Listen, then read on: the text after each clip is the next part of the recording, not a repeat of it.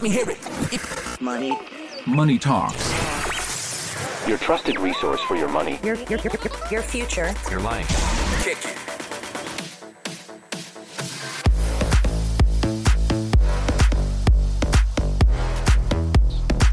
We're back. You're listening to Money Talks, your trusted resource for your money, your future, your life. I'm Troy Harmon, and I'm here with an all-research crew.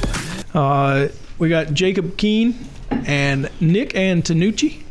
Hey, guys. The research crew. The research. Oh, I put the wrong emphasis on it. Oh, don't forget about Brandon. Yeah, well, Brandon's here too. Brandon is our summer intern. Let's go, Brandon. 20. I don't really. That's the first time I've ever heard that. That's crazy. I didn't mean it like that. Yeah, wow. Man, let's go. You're on the show. I'm excited for you. Yeah, there you go. I guess. I'm happy to be here. I appreciate the invite. How about that? I usually talk about designations. Nick's got a couple. CEPA and CVA. That's right. So it's Certified Valuation Analyst, Business Valuations, right? That's right. And Certified Exit Planning Advisor. Correct. There we go. So Nick and I do a lot of work on business valuations, and we also, Nick talks to a lot of business owners that are looking for a retirement to transition way the out. business, whether that's selling or just stepping away and retaining ownership and all that entails and post exit of the business. And it doesn't necessarily mean it's a retirement situation. Sometimes it could just be they're leaving to buy another business or turn a new chapter in their life. That's right. Yeah. All right. And Jacob holds the honored Chartered Financial Analyst, CFA designation. It's a pretty easy one to get, right? Yeah. No sweat. Absolutely. Involves, about 3 exams and like 5 minutes of study per? Yeah. Exams are only like 6 hours. Per, yeah. Pass rate's really high as well. Yeah. Pass rate's almost I think the 50%. pass rate's the same as Ted Williams' batting average. Oh, really? Yeah, so pretty high then. It's a designation that I hold as well. So it's I can tell you from personal experience, it's not an easy thing to achieve, but Jacob did. So cool. Kelly Lynn. Yes, sir. What are we going to talk about now? Are we just going to ramble? You want us to go? I'm just going to let y'all ramble. All right. It's what you guys, I cannot out-research the research department. So on weeks like this, I kind of slack off when it comes to, I don't know, telling you what to do, being bossy, wow. I guess. How about I don't that? know. The only time she isn't bossy is when I bring my crew. That's cool. At least I know how to do that now. Exactly. All righty. Well, let's talk about it. There's been a lot to talk about in the economy, right? And the stock market. I've been talking about it for a year and a half at least. I was going to say, there is, but it's the same things over and over. It really does feel like that. Let me guess, inflation? And over. Yeah, a lot of it. I mean, it started with inflation, and inflation started with the government handing out too much money at a time when, the supply chain was broken, lasted for a long time. The government's still trying to hand out more money. So, how are we going to work to cure that? Actually, the Federal Reserve, Nick mentioned this earlier, went from 0% interest back in, February, March of 2022. Now we're at a range from 5.25% to 5%, and we don't know what's going to happen next, but we're starting to get some rumblings from Fed governors and even Ben Bernanke, our ex-Fed chairman, that the work is not done yet. It's almost like we printed, a few trillion? Too many trillions? I think there's too many zeros on our situation, right? And there's money supply grew rapidly. This is what you expect, right? Well, what do you guys think, though, thinking about Fed rhetoric right now? I'm just thinking about this on the fly, but I feel like over the past 12 months, you've had a pretty clear idea of what the Fed's next moves were. They've been pretty vocal about it, and there hasn't really been too many situations where we expected anything less than a rate hike. It was pretty clearly communicated, and now I feel like we're transitioning into this new time where it seems we're data dependent again. Yeah.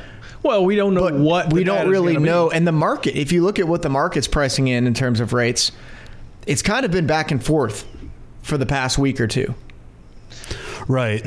Well, I guess it kind of feels like the Fed has been following the market, and the market's expecting cuts. Yeah. Next year.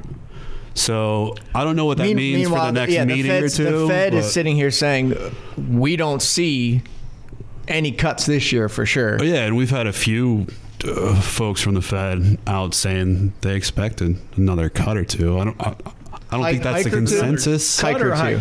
Another hike. Yeah, that's what I meant.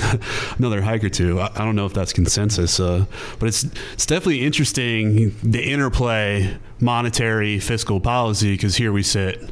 Yeah. Debt ceiling debate. Right.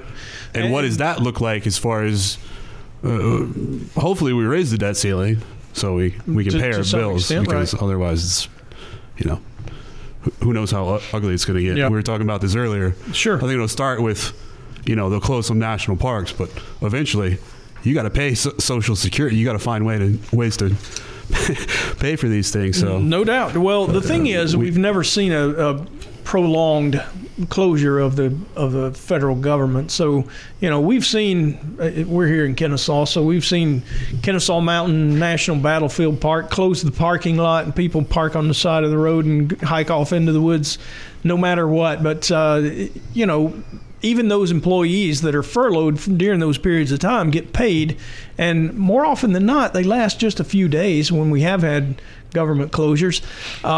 We've always seen the Treasury notes get paid in both interest and principal get paid back to investors.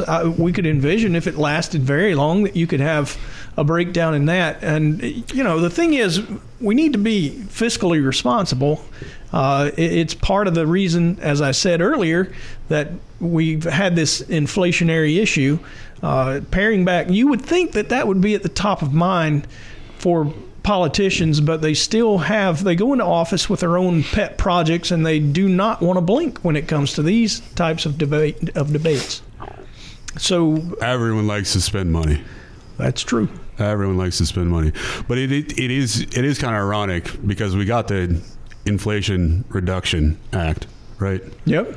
One way you could reduce inflation longer term is spend less. Correct.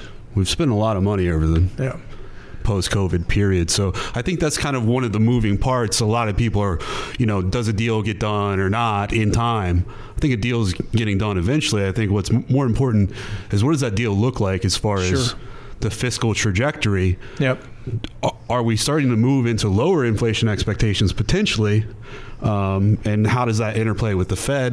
Maybe, you get a little more fiscal austerity from where we've been. Yeah. Maybe the Fed doesn't have to do as much. Yeah, it's been a while since I heard that word, austerity. I think I haven't heard it lately, but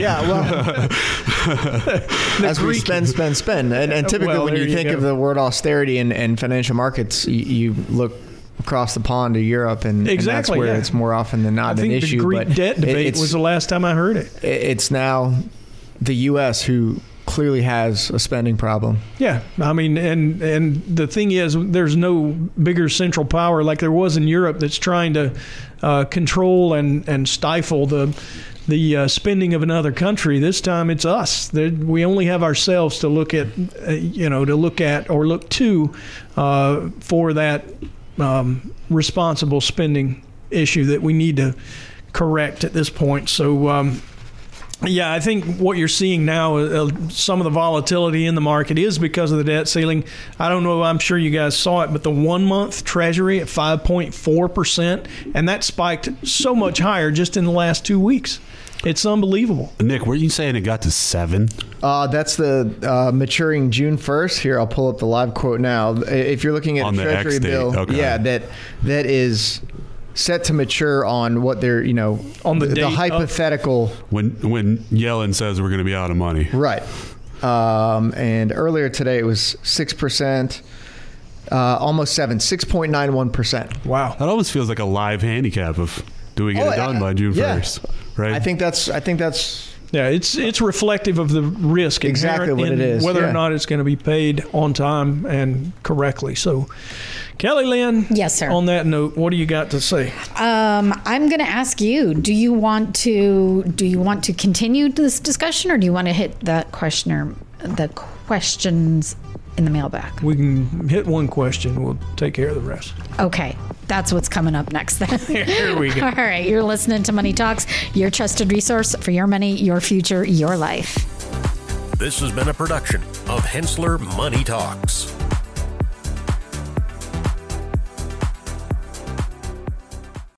All material presented is from sources believed to be reliable and current, but accuracy cannot be guaranteed. The contents are intended for general information purposes only. Information provided should not be the sole basis in making any decision and is not intended to replace the advice of qualified professionals, such as tax consultants, insurance advisor, or attorney. Although this material is designed to provide accurate and authoritative information with respect to the subject matter, it may not apply in all situations. This is not to be construed as an offer to buy or sell any financial instruments. It is not our intention to state, indicate, or imply in any manner that current or past results are indicative of future profitability or expectations. Portfolio holdings discussed are subject to change. There is no guarantee that in the future these securities will be held in the Henssler accounts. As with all investments, there are associated inherent risks. Please obtain and review all financial material carefully before investing. Henssler is not licensed to offer or sell insurance products. This overview is not to be construed as an offer to purchase any insurance products.